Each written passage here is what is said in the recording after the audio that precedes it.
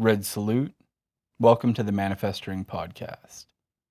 If you want to support this project, which allows me more time to produce and release content, you can do so on my website, manifestingpodcast.com. There's a link to my Patreon as well as a donation button that allows you to just donate through the site itself. You can also do so on my anchor.fm page. Just search for Manifesting Podcast.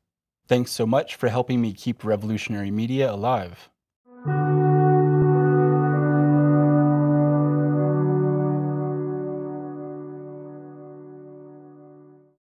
On this episode, I interview Jay Mufawad Paul and Matteo Andante about their latest book, On Necrocapitalism, a Plague Journal. We talk about the failures of electoralism, the bourgeois nature of liberal feminism, maintaining revolutionary optimism, and plenty more. You can pick up a copy of On Necrocapitalism, published by Kurs Plebedeb at leftwingbooks.net, which I'll link to in the show notes. So without further ado, here's my interview with JMP and Matteo.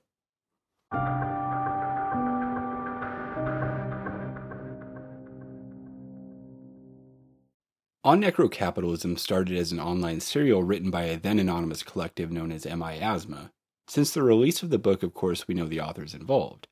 If you can both discuss how the project and group came together, and what challenges you faced working on the project as a group of 6 people, with other commitments already in place, especially during the middle of a global pandemic. Also, was the idea from the start to eventually turn the online entries into a book, or is that something that came about organically over time? Yeah, I was going to say, because it started with like a discussion between myself and one of the other contributors, Devin. And it was mainly just a joke originally about like, what if we like did like a chain novel, the idea where people would pass around a novel from person to person, and they're usually quite shitty. But we were like, what if we did it with philosophy and theory, and just found some people to do this and just hand it off. It was pretty inchoate idea at the beginning, but the two of us put together a draft of a prologue, and then and put a blog together, and then we recruited authors. Said, would you like to work on this and make it your own? And Matteo, who's with me here, is one of the authors, and we ended up with 6 dedicated authors, and then it just kind of took off. And Devin and I at the beginning, we did kind of think that sure, we should turn it into a novel at the end, but we didn't really start seriously figuring out how to do that until we wrapped it up. Yeah, I just to add to that, when I was when I was asked to join the project, I mean we were really in the middle of a pandemic, and there was so much going on Twitter, and things were moving so fast with mask mandates, no mask mandate, scarcity, people losing their jobs, frontline workers and in every industry getting slammed with extra work and no relief. So it was very like a very kind of a lot was happening. There's a very vibrant environment, and we when Josh came to me, I thought, I really don't want to miss this opportunity to really try to stay on top of all of these things, because things were changing rather quickly. And but at the time, I did not know or foresee that it could turn into a book project, and a book project of such length and depth, and yeah. But so that's kind of where I was coming from, as one of the early recruits to the project. Yeah, I mean, to build on that, it's Matteo says it was just kind of like in the thick of it, and kind of the idea of like there's a lot in the collective memory of shit that was going down at that time that we felt would be forgotten, and there was also like really bad analyses coming out like really fast, like really shitty post-structuralist Agamben style analysis. Yeah. And so it was part of the idea was like, what if we just do something that is very in the moment and immediate, but tries to theorize what's going on, and just handing it off to different people. I mean, an early on worry was that it would collapse quite quickly because people wouldn't gel and it wouldn't continue. But amazingly, it kept going. I mean, at one point we were doing like an entry a week at the height of it, and then And then I think is, you talk about challenges. I think people's energy kind of at the end of 2020, people's energy started to like really be weighted down by the pandemic and other things that were happening in their lives. Moving into the book, the topic of how children have been weaponized against the working class was the focus of a few entries from late 2020. If you can discuss how children have been weaponized against leftists who have children, both historically and during the pandemic, and also touch on the topic of the pressure to force children to return to school without proper safety precautions in place. Maybe both Mateo, go. Yeah, no. We're both yeah. And in reality, what was happening is neoliberal policy that would just, wreck the lives of children and their families. And I tried to connect some of that to the history of capitalist settler colonialism and how disregard for children's lives and the use of the vulnerability of children against nations has played out. So I spoke a lot about Indian assimilation schools, and I spoke a lot the separation of children from during the period of chattel slavery, and I brought that up in connection with having children in cages under the Trump administration, now continued under Biden. And so a lot of an excuse for mass deportation for family separation that was used, or that is currently being used, is health concerns and stopping the spread of COVID. But what really is happening is that they're invoking these laws to deprive children and their families, at least in the United States, depriving children and their families of their right to due process, splitting them at the border, and still leaving them locked up in unhealthy festering grounds for COVID. So I tried to speak about that entire arc connected to settler colonialism and imperialism. And I know other authors spoke about attacks against the family and antinatalism. And maybe Josh should speak to some of that.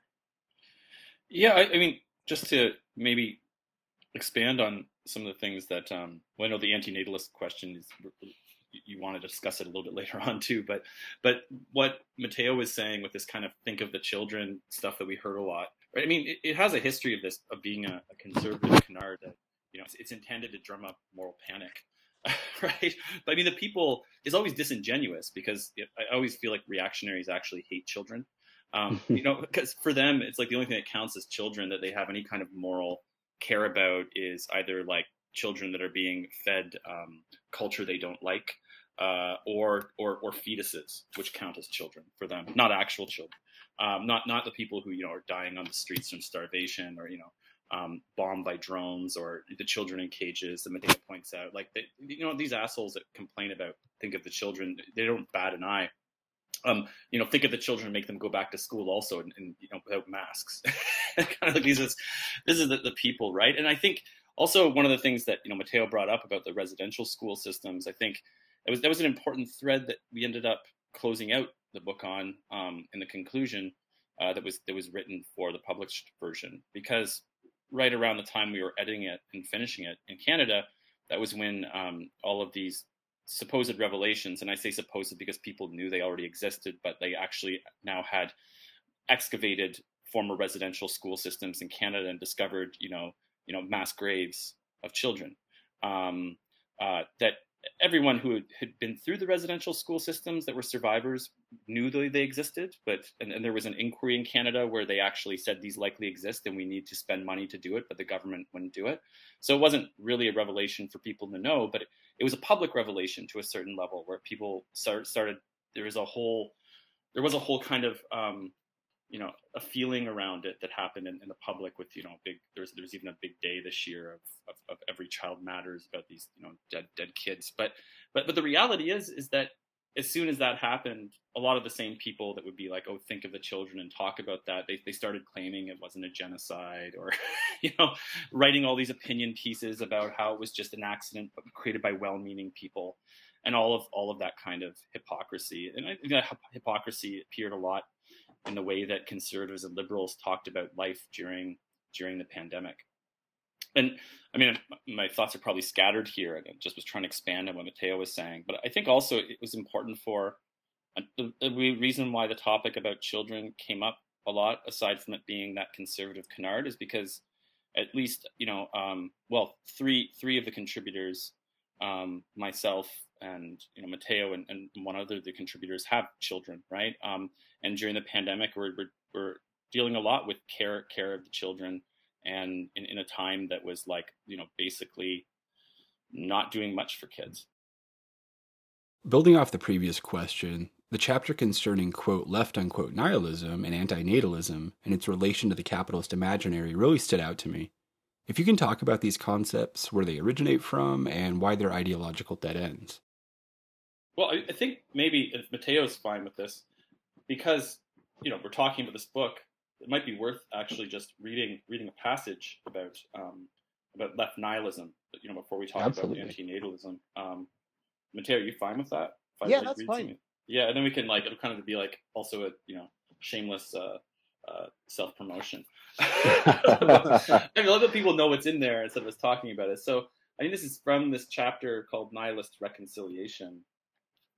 Starts at the bottom of 261 for anyone who's interested in finding it, if they get a copy of the book.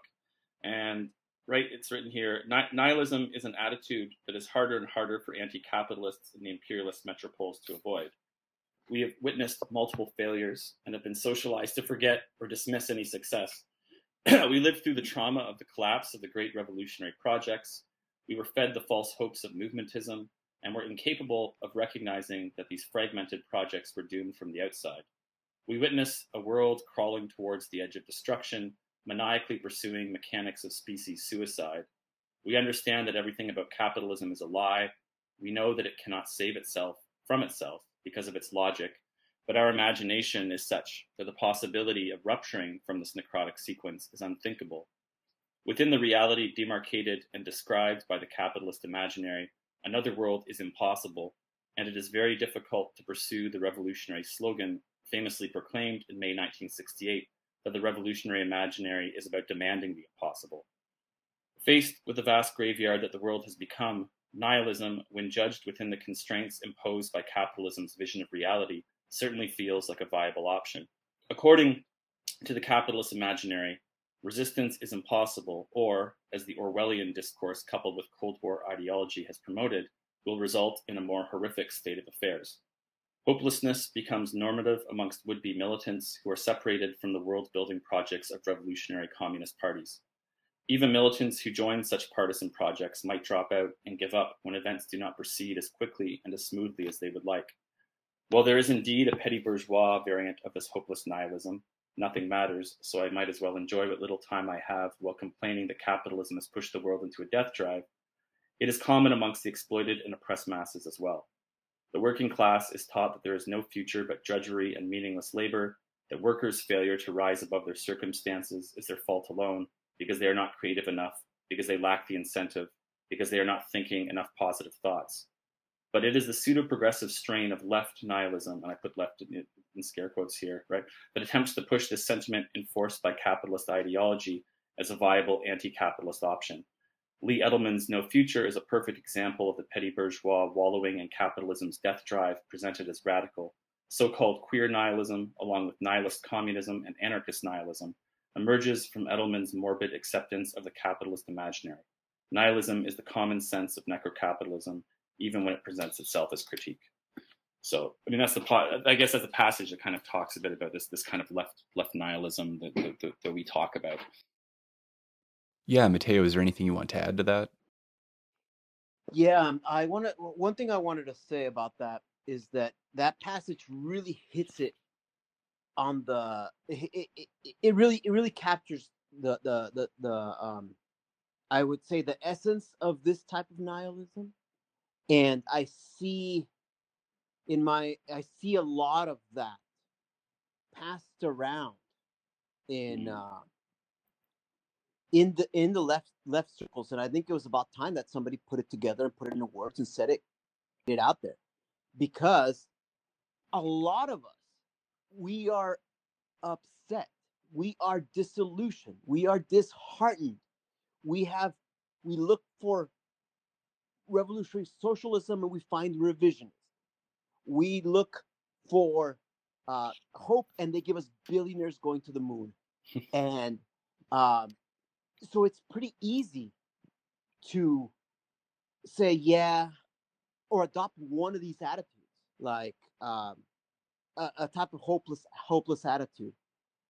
And the thing is that as soon as we become connected to the revolutionary struggle, to the struggle of the masses who are not, that they're building something, then we can arm ourselves against this type of nihilism and combat it both in practice, combat it in theory, and in our philosophy. So in academic philosophy, in particular, they take nihilism as a punchline sometimes, and a lot of the folks who are doing this fancy themselves to be on the left wing, and it's like a joke, it's like a punchline. Okay, everybody knows things are bad. Okay, we all know that, but we're building, and we're building to win. And if you're not there, then you're good. You're it's like a petty bourgeois thing, and it's not helping anyone. Those are some of my thoughts on that. Mainstream views in academic philosophy, or maybe not mainstream, maybe not like published articles or things like that, but the mood of the people in academic philosophy.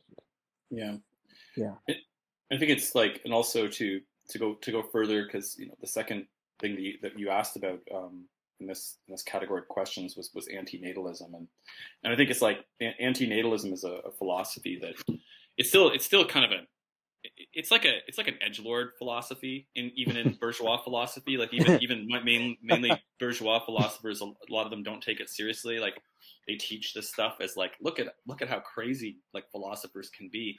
But I mean, it does have a significant following and a certain kind of like the popular kind of like cult philosophy following, these kind of petty B edgelord philosophy type people, right? And I, it's described in the text, right? These are people like David Benatar and Peter Zapfi and Julio Cabrera, and they're, their whole point is that the world would be better if people just stopped stopped making babies, and that we just all died off, right? Because it's like this crude utilitarian calculus that like, since humans feel pain like in our sentient of it, or any sentient life, then like the universe would be better without sentient life, because there'd be no pain in it, because pain is bad. It's wild, right? Yeah. But what's really tremendously weird is that there are some people that like claim that they are left wing, and they adopt this philosophy very seriously, that I run into, and I mean, some of the main spokespeople that the crafted antinatalism are definitely reactionaries. Like David Benatar is not a leftist in any sense of the word. He also like writes MRA shit too, like men's rights activist shit. Wow. So you say that's kind of where he's at. But these other people that claim that there are these I mean, I got in this argument one time with someone online. It's always online, right? It's kind of these people that and I made some joke about David Benatar being like an example of teaching you like where philosophy kind of just eats itself, because it's so bad. But this person got mad and was like, no, it's a very left wing position to be antinatalist, because it's like, because look at all the things the humans have done to each other, and wouldn't the world be better off without them? And I'm like, I was trying to get this person to realize that kind of view really flies in the face of the struggles of people who have experienced the most pain and oppression. Like if you look at like some of the really cutting edge work of kind of minoritarian philosophy coming out of kind of like a Black radical tradition, or indigenous writers. I mean, these are people whose populations have experienced in the modern world like the most pain and oppression, right? From like the plantation system and like colonial genocide. And they're not like, you know what, we should just, all humans should die, even us, right? It's like their understanding of pain and depression from having historically experienced it is not this weird response, right? And so it's like when we take that position seriously, if people that have historically experienced the most pain, depression, and then their radical works, their solution isn't this nihilism.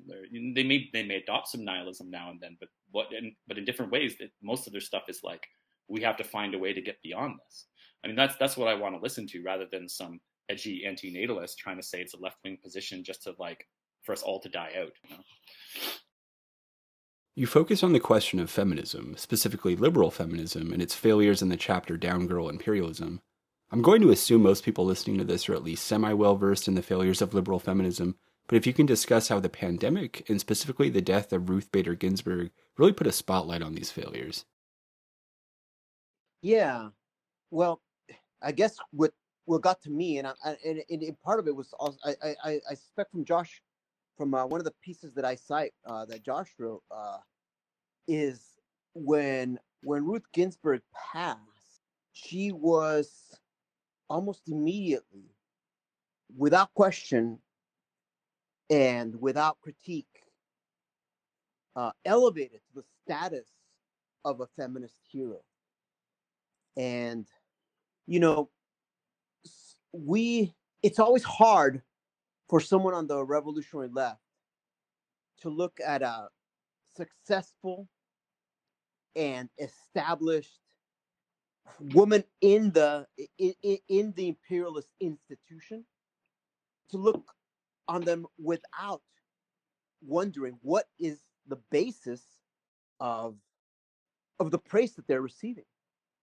And when Ruth Ginsburg passed, there was very little by way of criticism or looking concretely at her history as a judge and as basically a social influencer, because she had a lot to say about New African protests. She had a lot to say about resistance to police brutality that doesn't sit well with a revolutionary internationalist feminist perspective.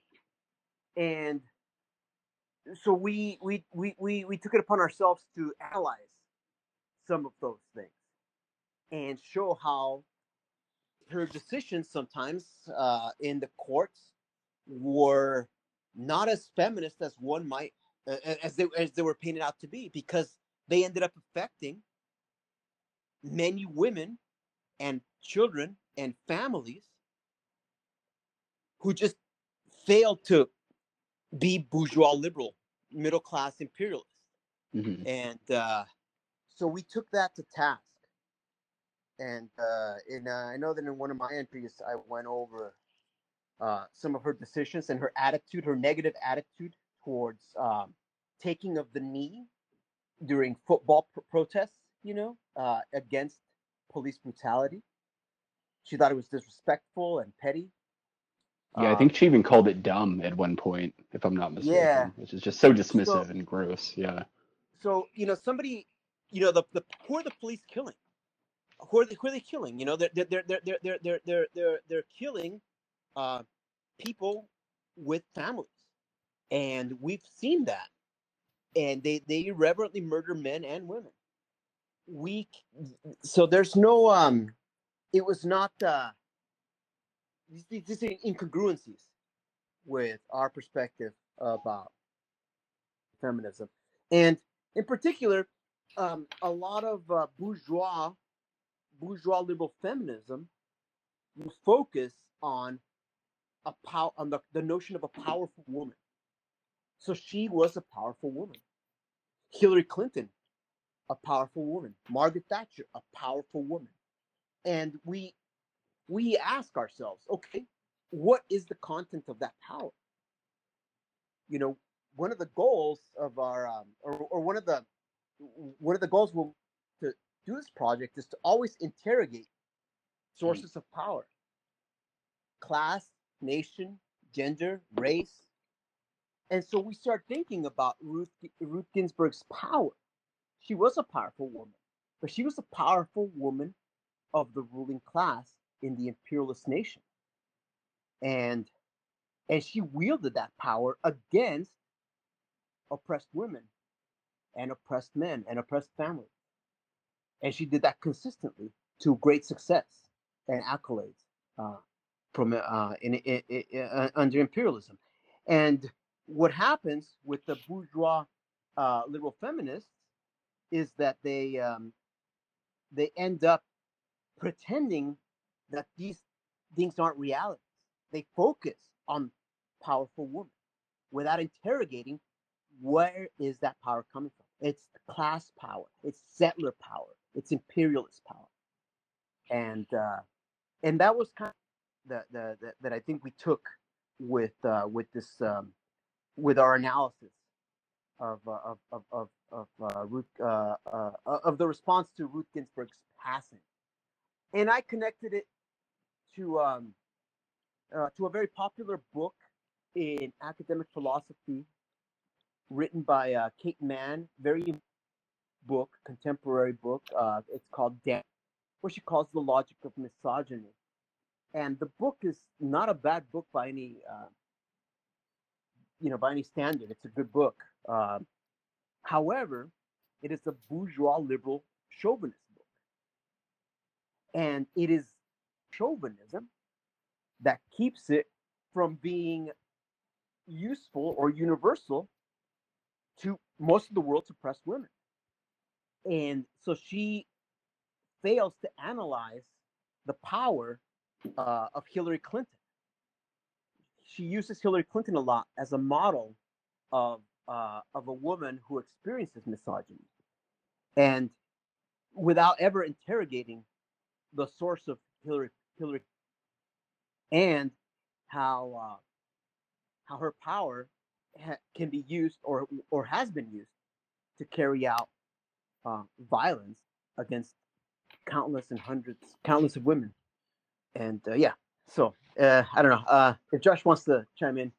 No, I think, yeah, I mean, there's a lot that Matteo said there that I think is great, obviously. And I just think it's like just going back to that period with Ruth Bader Ginsburg and all the weird shit that was written by her. It seemed kind of like corny and embarrassing. Like, people had written like all these RBG shirts, which for me, I could only think of, like, when I saw it, I'm thinking dead Prez, like revolutionary but gangster. And I'm like, that doesn't fit with like this RBG at all, that's not her. But then all the weird tweet about Ruth Conda, yeah, Ruth Conda. But I mean, and Matteo connects it to that kind of the Hillary Clinton stuff and Thatcher, and I'm with her, and it's weird because it's like, I mean, even outside of just like those of us that are in kind of a revolutionary communist position that talk about proletarian feminism and understand these class divisions, it's not, even within like kind of accepted academic feminist philosophy, this is still strange. Like I thinking back to, like, Bell Hooks has that really classic essay on called Feminism, a Movement to End Sexist Oppression, where she begins off by saying that the position where people claim that feminism is about being equal to men is the wrong position, because it opens the question of which men, and usually people that raise it are white women that want to be equal to bourgeois men. Right? Yeah. This is the position of like the Hillary Clintons and all that kind of stuff as well. So I mean, even within the discourse of like famous feminists, we have this the failures of liberal feminism have been charted, and yet all of it is so, because of it is such connected to such strong class politics and a whole bunch of other politics, that it just always like appears in this kind of way, and really needs to be critiqued, because it is a feminism that is antagonistic towards the aspirations of the oppressed and exploited. And I think maybe even like connecting it there, this wasn't really in our book, but stuff that just kicked off recently is I'm thinking about all the weird kind of like shitty turf feminism that recently just appeared around like Kathleen Stock, right? Mm-hmm. Yeah. Like, I mean, it's just, yeah, this person writes the most like abhorrent transphobic stuff without even actually, doing the study, like the research behind it. It's like she's invented herself as a popular intellectualness because it fits everyone's like chauvinisms that are own mainstream publications, so she could publish it. As soon as she's protested against, like all this liberalism is like, but it's this woman that's not being allowed to talk, as opposed to like, these protests were quite mild, but they're like seeing it as censorship and all this kind of stuff, when it's like people that represent an oppressed group are just really being angry about what this woman's stuff is doing to them, or can affect them in their material existence. Moving away from liberal feminism specifically, and looking at the failures of liberalism more broadly, the book spends several chapters focusing on the election of Joe Biden, the idea of Trumpism, and how liberals and Democrats use this to call for a return to, quote, normalcy, unquote, by capturing the so-called anti-fascist vote. If you can touch on these topics and the dead-end nature of electoralism at large. Yeah, I think the book, the reason it did that is because the book was still being written while the election in the U.S. took off. So since it was always being immediate, it was kind of excavating that as it went. But I think I want to turn it over to Matteo here, because that electoral, that was like, I'm in Canada, so I was watching it from afar, whereas in the writers that were in the U.S. Were experiencing it very, very immediately. Yeah, the return to normal. Wow, that phrase is like, it's one of those things. It hides a multitude of sins, as they say, because we have the idea of returning to normal from the pandemic, which we criticized throughout our entire work, and then returning to normal from the epoch of Trumpism in the United States. And I think a lot of the work that we did was dedicated to showing that this normal is not something oppressed people want to ever go back to. They don't want to go back to that. Whether it is the basic oppressive conditions of the working class after they've been massively laid off, a lot of that is manifesting itself now with the reluctance of capitalist enterprises to continue to pay a living wage, or to pay a living wage, and coming up with schemes like child labor and extended working hours in order to to stay afloat, to keep the capitalist system going. So that reality, those things are like, there's like a thread from the origins of capitalism up until now. So going back to that normal, that's not a good thing. And in the United States, with the election, the discourse is dominated by the Democrats and the Republicans. And that discourse is a closed loop. It's a dead end, and it is a dead end. And the reason for that, we've seen now in practice, because Biden made promises, and liberals made promises for Biden, that there would not be children in cages, that there would be universal, abolition of student debt. And none of those things has happened. In fact, mass deportations have continued and have been expanded. But what was happening is that they really were pushing the line of this. Basically, it's like an inter-imperialist rivalry. We have different wings of imperialism fighting for political power, and positioning one as the benign alternative. And we know now in practice, but we knew back then. And why did we know back then? We know back then because of the history of capitalism, and because we understand that politics is expressive of certain modes of production, certain ways of doing society. So there was a lot of demagoguery and a lot of false promises, which were actually nothing new to these things were nothing new to the oppressed. And at the same time, you have to remember that we were experiencing massive urban rebellion in protest of police brutality and the murder of George Floyd. So the efforts of the bourgeoisie to promote legalism, the efforts of the bourgeoisie to promote reformism, were they ramped those up. They ramped them up because in the common language of the oppressed, we were talking about abolishing the police, and we were envisioning a different way of doing it. Whereas they didn't want any of that. They wanted us to Republican or Democrat, Republican or Democrat.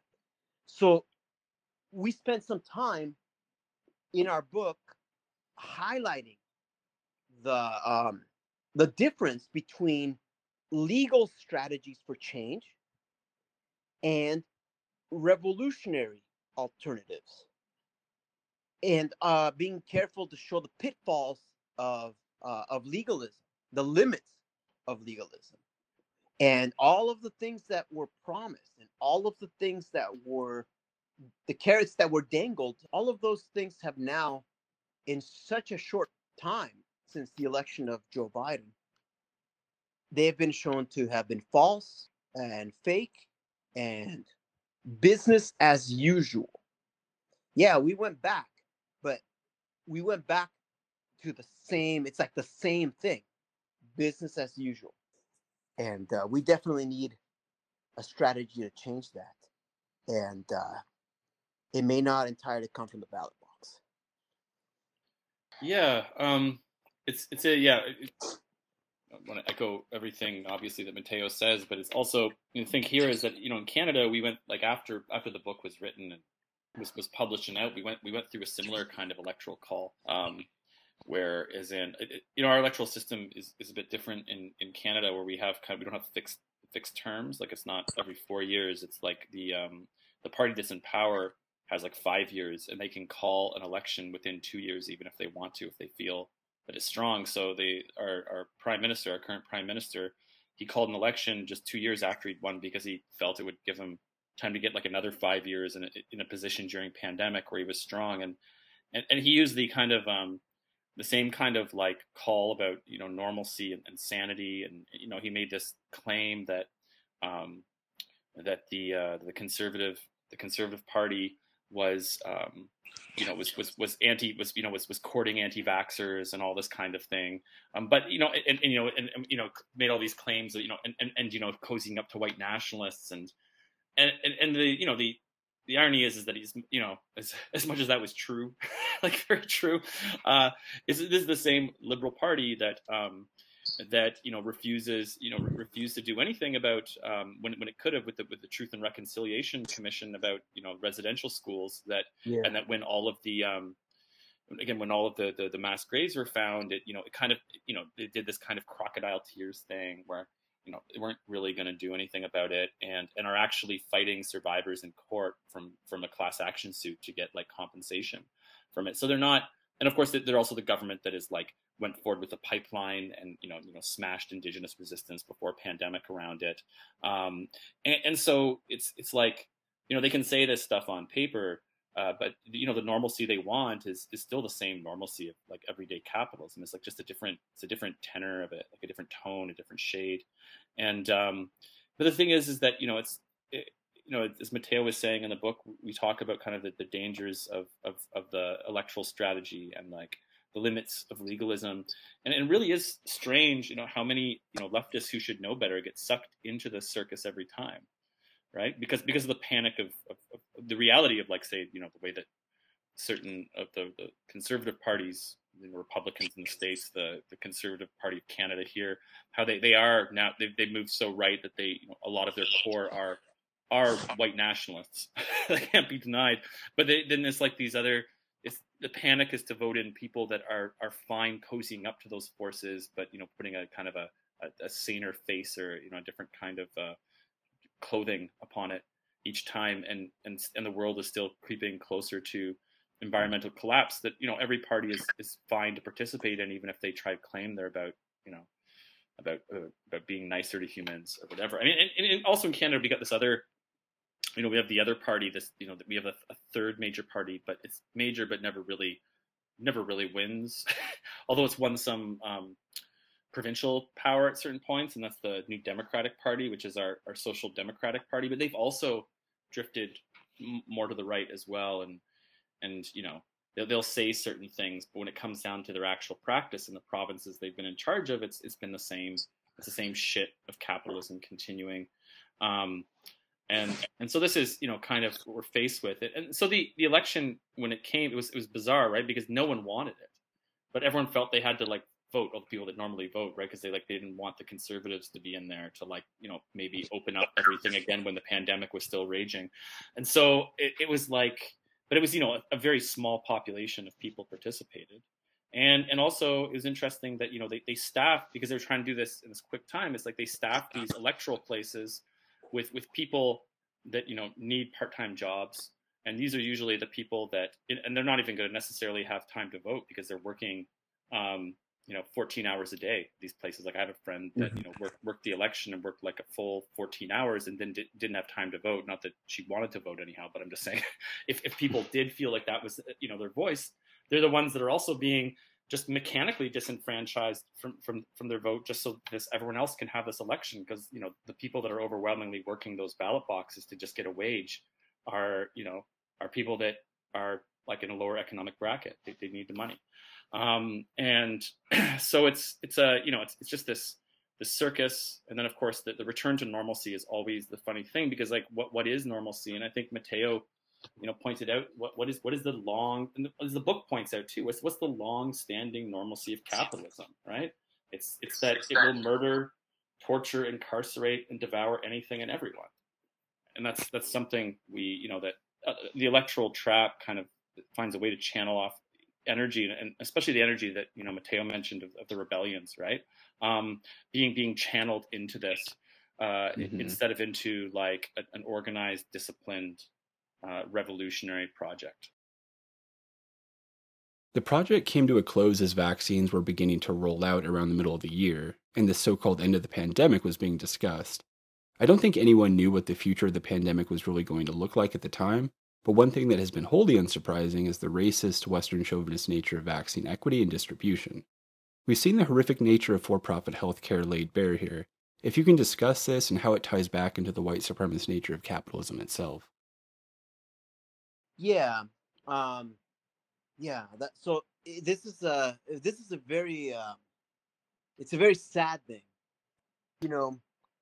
I remember us in the book we talk about one of the world's greatest philanthropists, Bill Gates, militating against lifting patent restrictions in order, to hold on to the reins of profitability.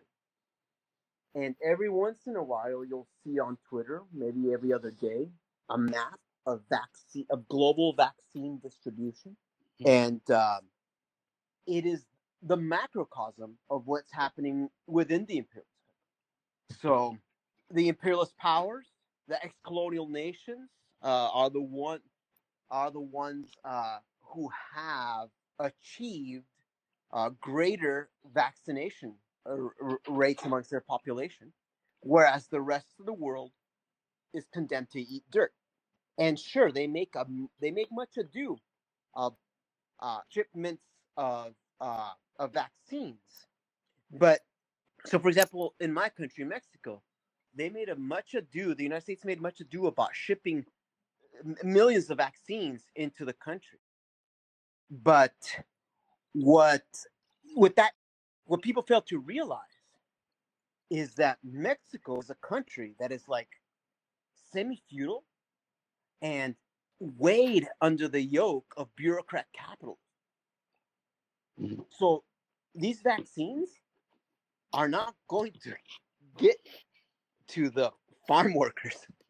They're not going to get to the people in industry. They're not going to get to the broad masses.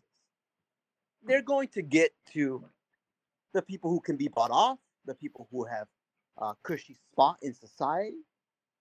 And so these things are for the most part, these things are for show. And capitalism is very much like that.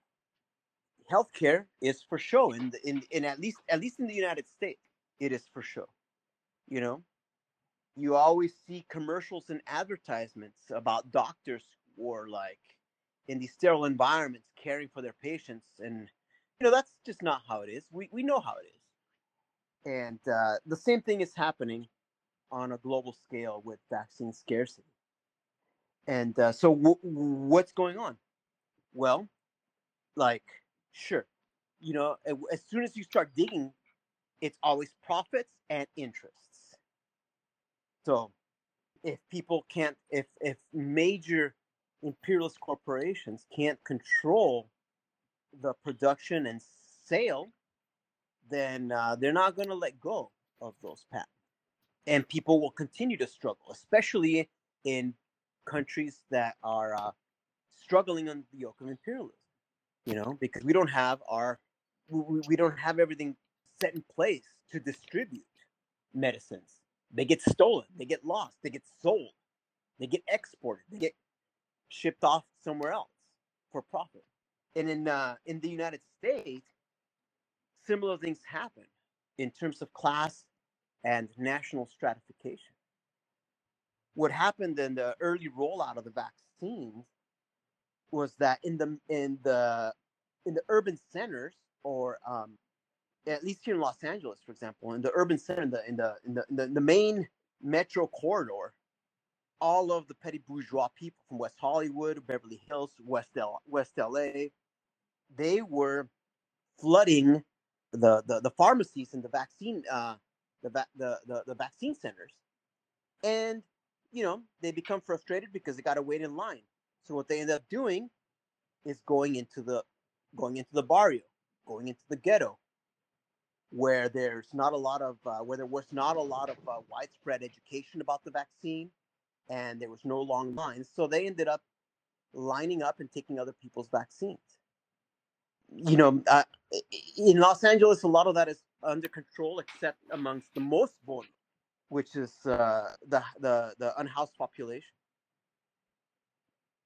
But capitalism will breed this type of thing, this self-interest, and on a global scale, it's always the profit motive, and that's why we can't have nice things. Yeah, that's a good slogan. The capitalism is why we can't have nice things at the end of the day. But yeah, I want to throw in here just before the stuff about the Mateo said about people going into like barrios and that like wealthier people to get the vaccines. In Canada it's a bit different. Like the whole healthcare system is a bit different because we have like a national healthcare system that they like to call itself socialized medicine, but it's not, because it's still like private interest, but it's like a single buyer system. But because of the pressures of capitalism, things get delisted every year, right? Because that's what happens. But because of that social democracy that Canada is able to have because of its imperialism, it does social democracy with its imperialism to a certain extent, like not full social democracy, but it has these little social democratic things like single buyer medicine, which of course I'm glad I have access to. Otherwise, I can't imagine the cost of medicine otherwise. But even with that, we still had, and even with an understanding that the government had an understanding from the beginning, because they're listening to health professionals, but and health professionals pointed out you need to vaccinate the vulnerable populations first, because that's where it like spreads.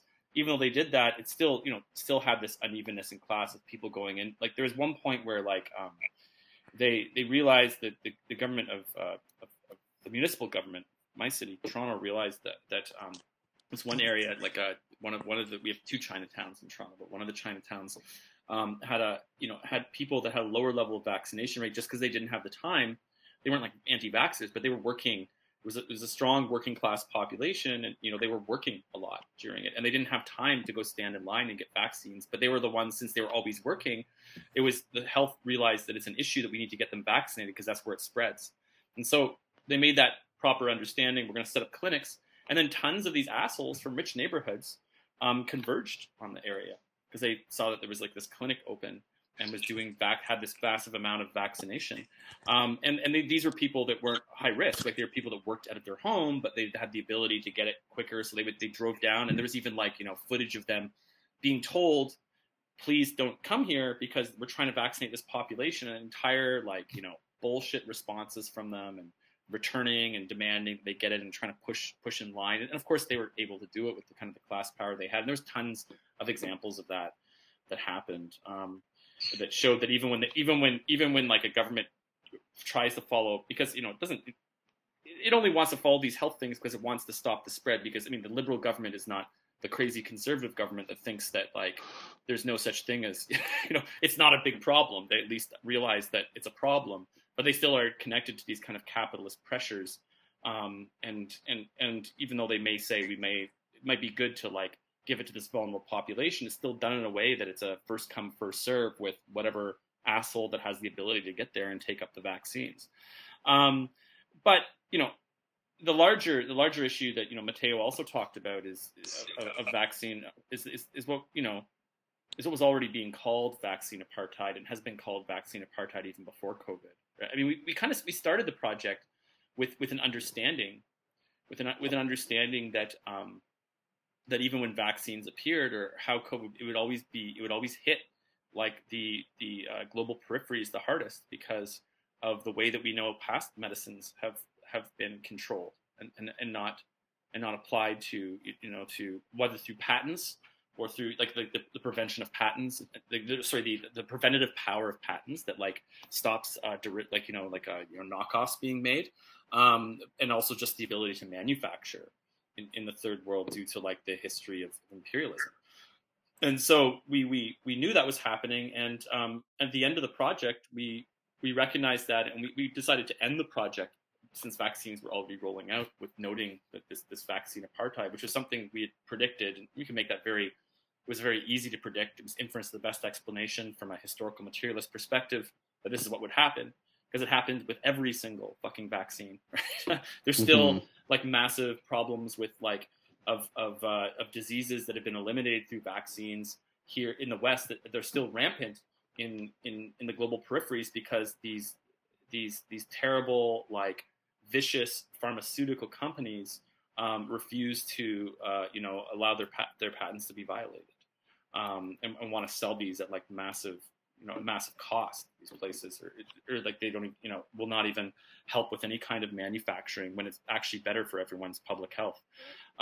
So this has always been the case with health in general due to imperialism. I mean, health, global health, is an issue that is exacerbated by capitalism, by its imperialist manifestation.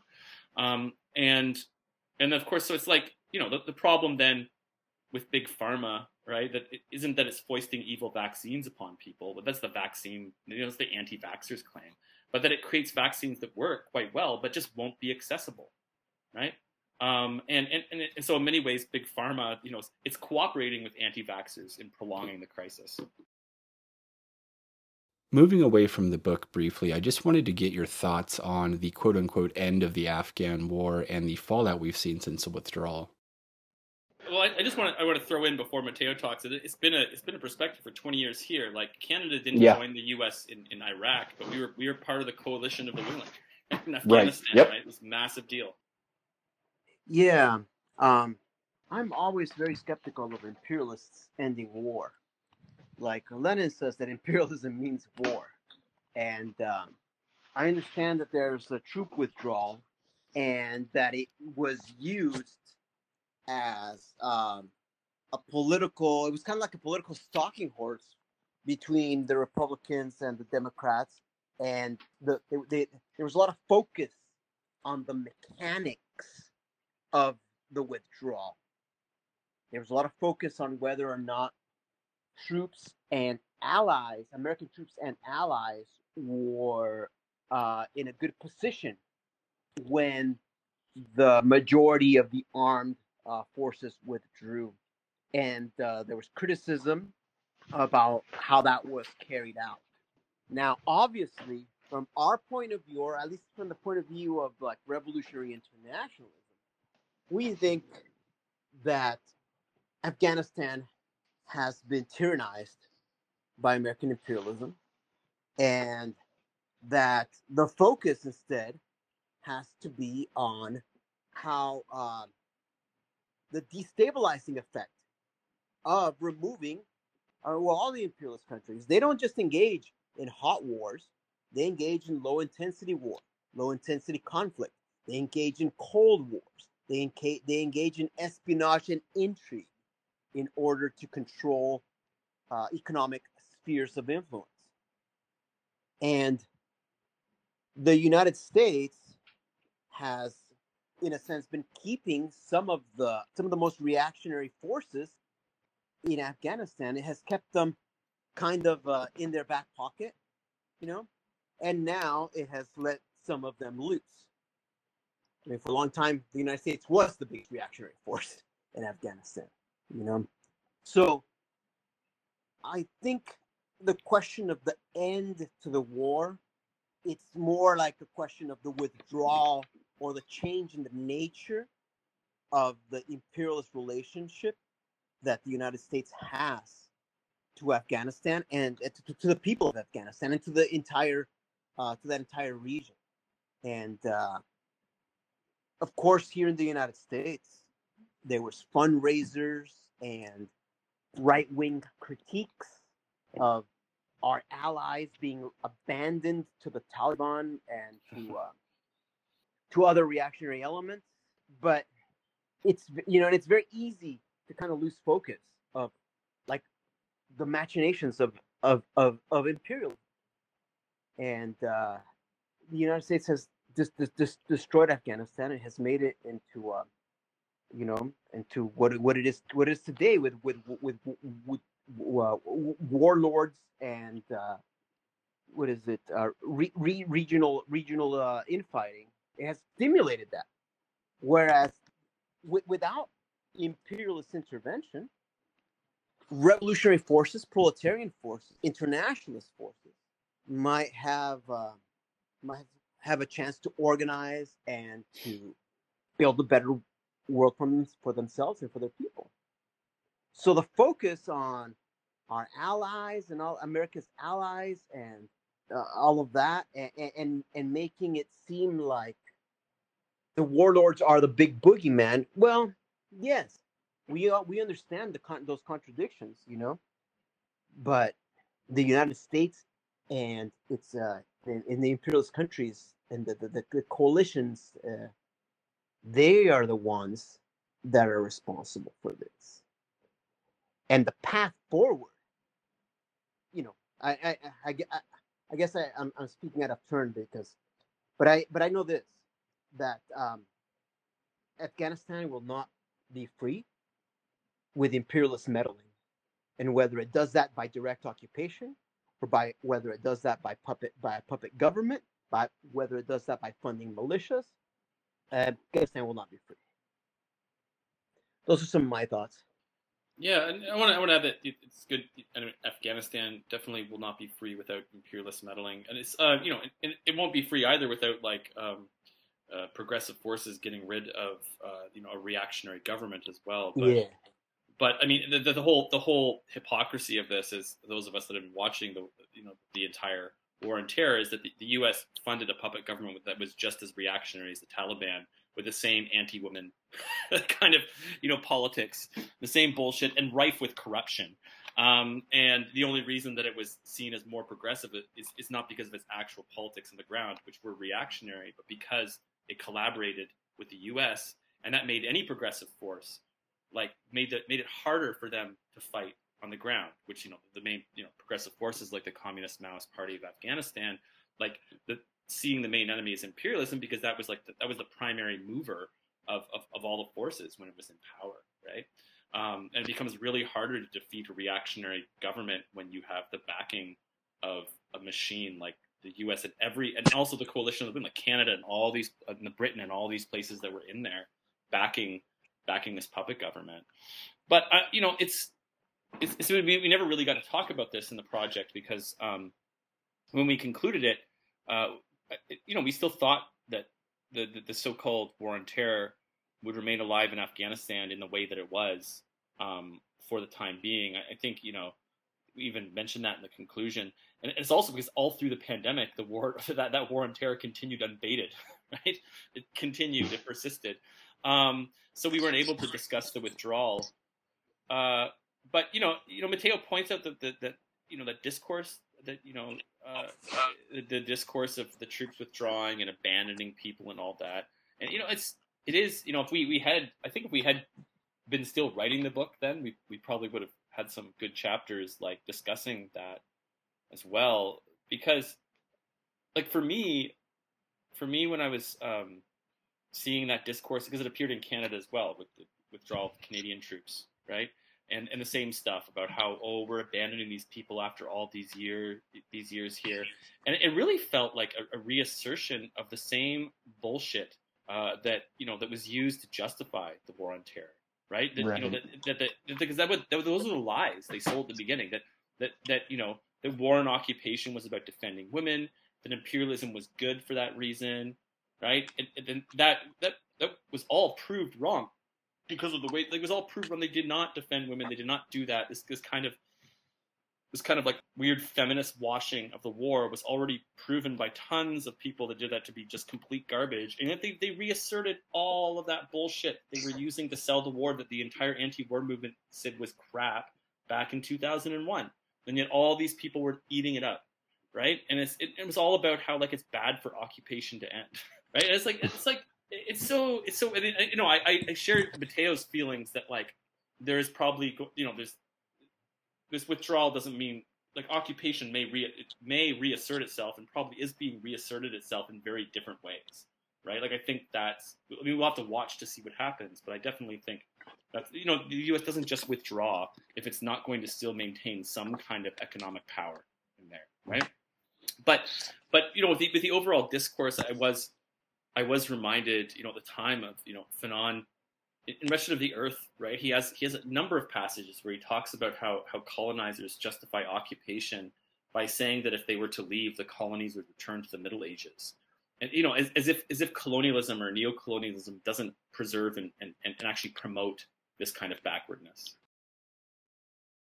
I feel like it would be remiss of me not to bring up climate change while discussing the failures of capitalism. As revolutionary communists, we're always fighting an uphill battle. How do you stay optimistic and vigilant while dealing with the outcomes of necrocapitalism, especially in the face of the latest official reports from the IPCC concerning climate change? Oh man, Jesus! I mean, this is a hard question. Impossible. Yeah. Yeah. I mean, the world was burning when we wrote this, and it continues to burn. I mean, that's a sad laughter, not like. Yeah, when I read when I was confronted with this question, I realized that this was probably the hardest one. So yeah, like you start looking at these international reports, and then you start wondering. Well, you don't wonder. It's like in stark presentation that there is not that much time left to maintain and sustain an imperialist life, an imperialist lifestyle. And, the pandemic, everybody seems to be very worn down by it. Everything that we discussed in this book. So you ask yourself, okay, where do we stand? What does the future hold? Well, in our book, we always maintain an optimism, where whether it was challenging the capitalist imaginary, whether it was challenging the legal ways to challenge the system and coming up with revolutionary alternatives.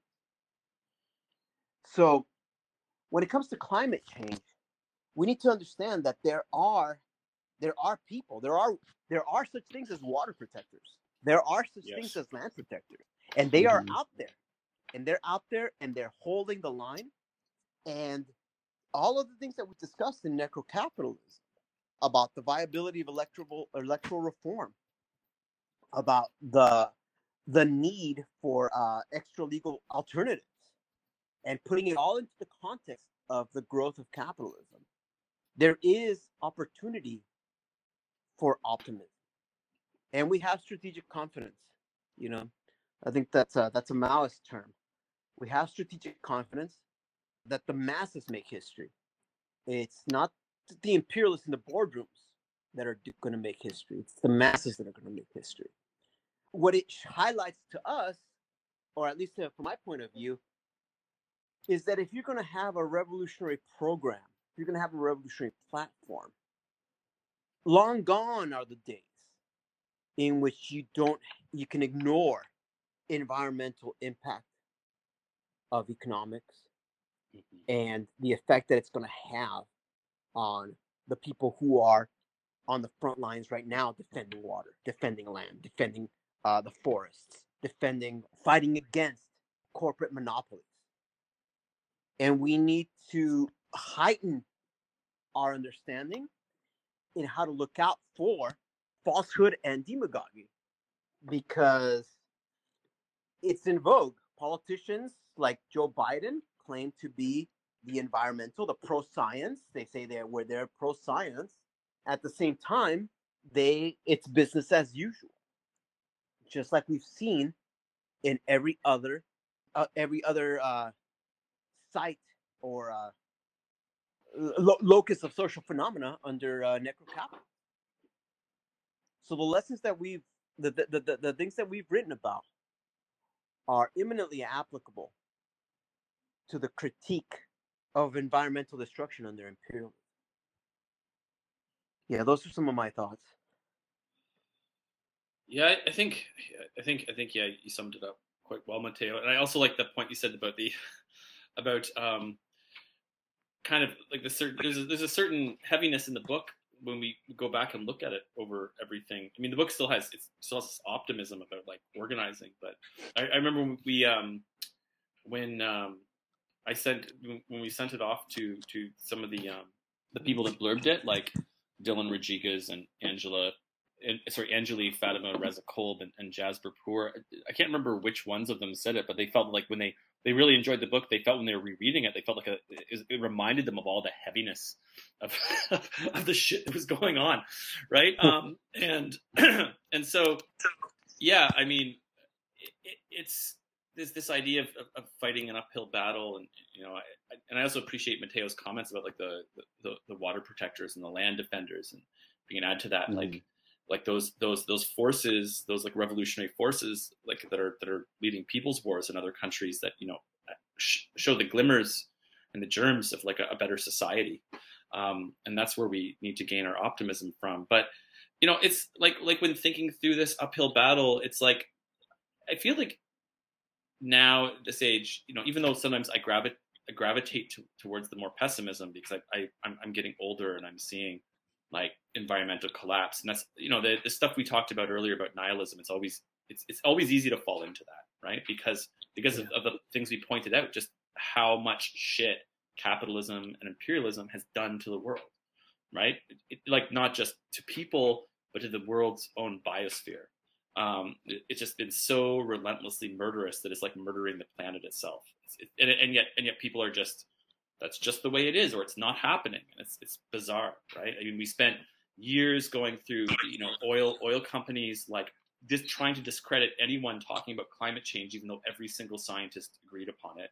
And now that they can't avoid the science, they're just trying to make it seem like it's a problem that individuals have to deal with, right? So in this way, I'm there's a part of me that is opposed to overly optimistic proclamations. I really feel that there's a type of person, kind of like a young communist or like a wholly online communist that just like will make these proclamations that communists will win all the time, without ever being involved in a movement or being involved with a small movement, and they use that kind of teleological long language that doesn't matter what we do, communism is going to like just win no matter what. But then the other side is the difficult, the trap that is difficult to avoid, and that I definitely want to avoid, is that the overly pessimistic claims that there is no future, right? And I think we have to avoid both the easy optimism and the easy pessimism. And I don't know if it's an easy optimism, but maybe it's like some like beer goggles optimism or something. But I think I'm a realist, which means I from for a very long time, I've taken the antinomy of socialism or barbarism very seriously. Like we have to win or we are fucked, right? But I'm hopeful in this, and I think fighting for the hope of a better world is necessary to overcome this capitalist imaginary and the notion that capitalism is the limit. And people are fighting, and we just have to do more of that fighting. It's not that communism will win just by itself, but we have to fight for it, right? We have to fight for it, or we get the collapse of everything. So I think largely I've been drawn to that old Gramsci quote, which is like, pessimism of the intellect and optimism of the will. Right? So on one level, I got that pessimism of the intellect. I know that the world is shit, but I have the optimism of like willing it to be better, right? So we know intellectually that the world is going to hell, but we also know that revolutionaries can remake it for the better. And I think that's important. But yeah, the other thing, I wanted to say too is that, it was brought up, the term necrocapitalism, right? Which we've used, and we haven't really touched on it. And you brought it up in this question about, the outcomes of necrocapitalism. And I want to note here that, we use that term because of like the way that, capitalism just wants to murder and kill everything, right? Including the world, right? And so it was largely used to focus on this essential aspect of capitalism that has been with it since the beginning, the murderous aspect, even murdering the ecosystem, a system based on exploitation and oppression. But we weren't, claiming a new mode of production or like a new phase. The whole point was to examine capitalism as it always had been. And in the time, it was happening in this time of pandemic when like it seemed like pandemic was magnifying this always existing aspect in the centers of capitalism. And because I don't, it's very clear from this book that the capitalism can't manage pandemic humanely at all, right? And I just wanted to point that out because there's this tendency amongst kind of an academic and dilettante left to make up new phases or new modes of production. And they do this all the time, but they don't really read the classics. And it's like all the stuff they say, I'm like, you go back to Marx and Engels and that shit you're saying about capitalism, that's in Capital, right? That's in all this other stuff they've done, right? So yeah, it's just, we made this point in the prologue of the book too. And it was also, just a side point, it was funny because like several months into the project, someone wrote an article for Al Jazeera and they used the term necrocapitalism after we've been using it. And they did it in the way that we warned against. They claimed there was like a new phase. It was distinct from classical capitalism. And it was bizarre they would say that because like when has capitalism not been necrotic, right? All right, well, that wraps up the questions I had for you. I really appreciate you taking the time. If you'd like to let the listeners know where they can follow your work and where they can pick up a copy of On Necrocapitalism. Yeah. So you can purchase Necrocapitalism at Leftwing Books. .net. I just type it's .net, right? I just type Leftwing. Yeah. I just type Leftwingbooks.net. Yeah. But it's leftwingbooks.net, and all you got to do is search. Just put On Necrocapitalism, and it will pop up. And in terms of my work, Mateo, you can find me on Twitter under the handle Bourgeoisophy, and on the internet, just put in Bourgeois Philosophy, and my website will pop up. Yeah, I mean, and you can find me on MLM Mayhem, Mufawad.blogspot.com. And the book, yeah, as Mateo said, the publisher, Chris Lebedev, their online bookstore is leftwingbooks.net. It's obviously available if you can't get it through the shitty Bezos things, but obviously try to avoid, collaborating with Amazon as much as possible. Because, the press, Chris Lebedev is putting it out. I mean, if you have radical like bookstores in your neighborhood that you want to support, like independent bookstores that do like good work with the community, you can order it in from them as well. I mean, they have their own stock. It's not print on demand, so they can distribute to other bookstores. And I have a feeling it's like because Chris Lebedev tends to share distribution with AK Press, that it's probably going to be distributed more easily for people in the US through AK Press at some point, like other Chris Lebedev books are.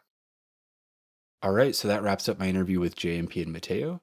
If you want to support my work, you can do so at manifestingpodcast.com. There's a little donate button there. And I can't recommend enough picking up a hard copy of On Necrocapitalism. Again, support Chris Lebedev, pick up a copy of the book. Well worth your time and money. All right, until next time, Red Salute.